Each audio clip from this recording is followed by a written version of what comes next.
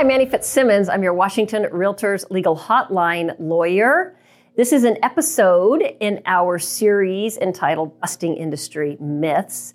And the myth that we are busting today says this: when buyer and seller are in a transaction that includes a Form 22B, home sale contingency addendum, and the buyer succeeds in finding a buyer to purchase buyer's property, then at that point, the original seller and buyer should include a Form 22Q, the pending sale contingency addendum, into their original transaction. That is false.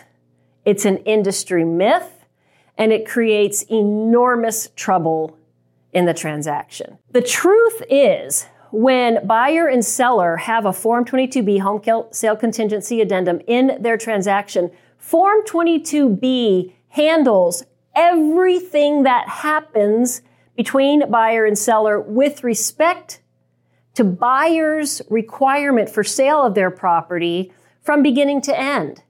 So when buyer succeeds in entering a purchase and sale agreement for the sale of buyer's property, Form 22B controls what happens between the original buyer and seller. If that sale between buyer and buyer's buyer closes, Form 22B says what happens.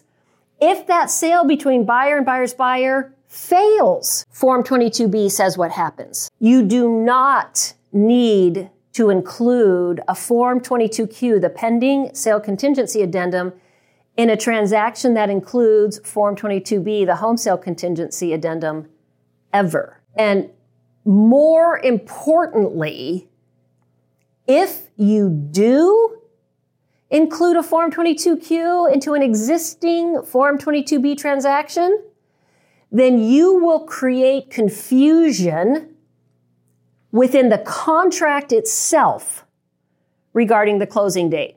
Because when you add 22Q, 22Q supplies one definition of when the transaction will close, which contradicts the closing date established by 22B. So now you have a conflict in terms regarding the closing date of the transaction.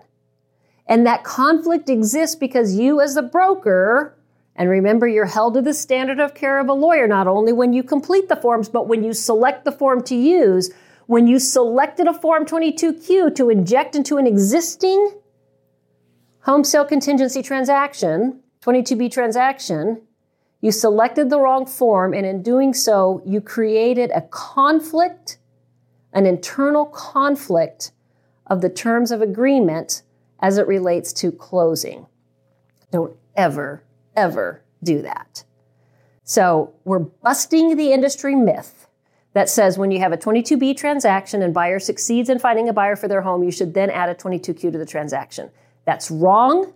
It will get you into trouble every single time. If you want to hear about some more industry myths that we can bust, tune into one of our classes entitled Busting Industry Myths. If you have questions on this topic or any other, please ask me a question by visiting the legal hotline at warealtor.org. Thank you for being a Washington Realtors member.